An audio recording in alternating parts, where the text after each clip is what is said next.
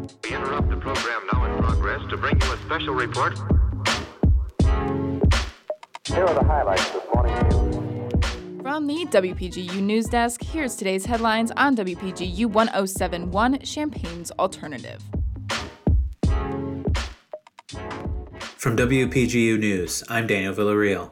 It's Friday, November 4th, 2022. Dad's Weekend is a weekend where the University of Illinois welcomes father figures onto campus with activities available to join. It takes place from today to Sunday, and events are catered toward father figures and their child or children. Freshman architecture major Sunaina Isaac says she is excited about her plans for the weekend.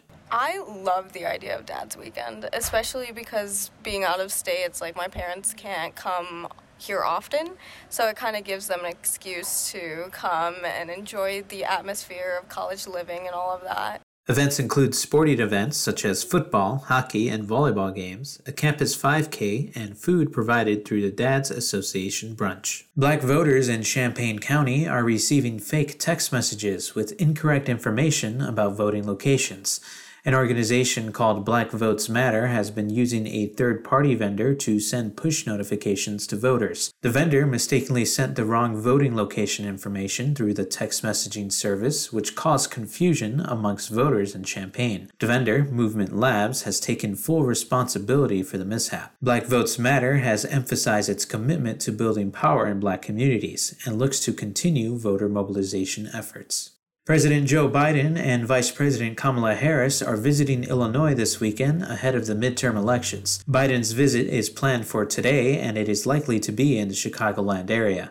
He will be supporting Governor J.B. Pritzker in his campaign, as well as focusing on the promotion of Democratic ticket candidates, especially from suburban Chicago. Harris will be visiting Chicago on Sunday and will be participating in an Asian Americans and Pacific Islanders event in Chicago.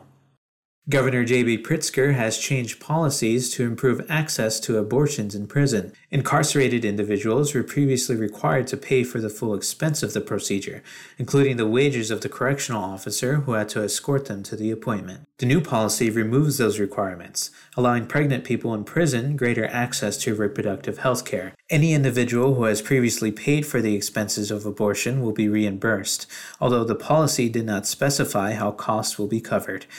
New guidelines will go into effect immediately, and all involved facilities have been contacted and notified of the changes. The Pritzker administration apologized for the state's treatment of incarcerated individuals seeking abortion access, recognizing the additional trauma that the previous policy has afflicted. The University of Illinois Division of Intercollegiate Athletics and Carlisle Health have extended their partnership through 2027.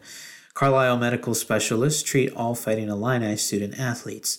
They provide athletes with services like cardiology, ear, nose, throat, neurology, gastrointestinal, and more. The health center has also recently capitalized on its mental health and wellness programs, which offer 3 licensed clinical social workers and 2 psychiatrists who work with Illini athletes.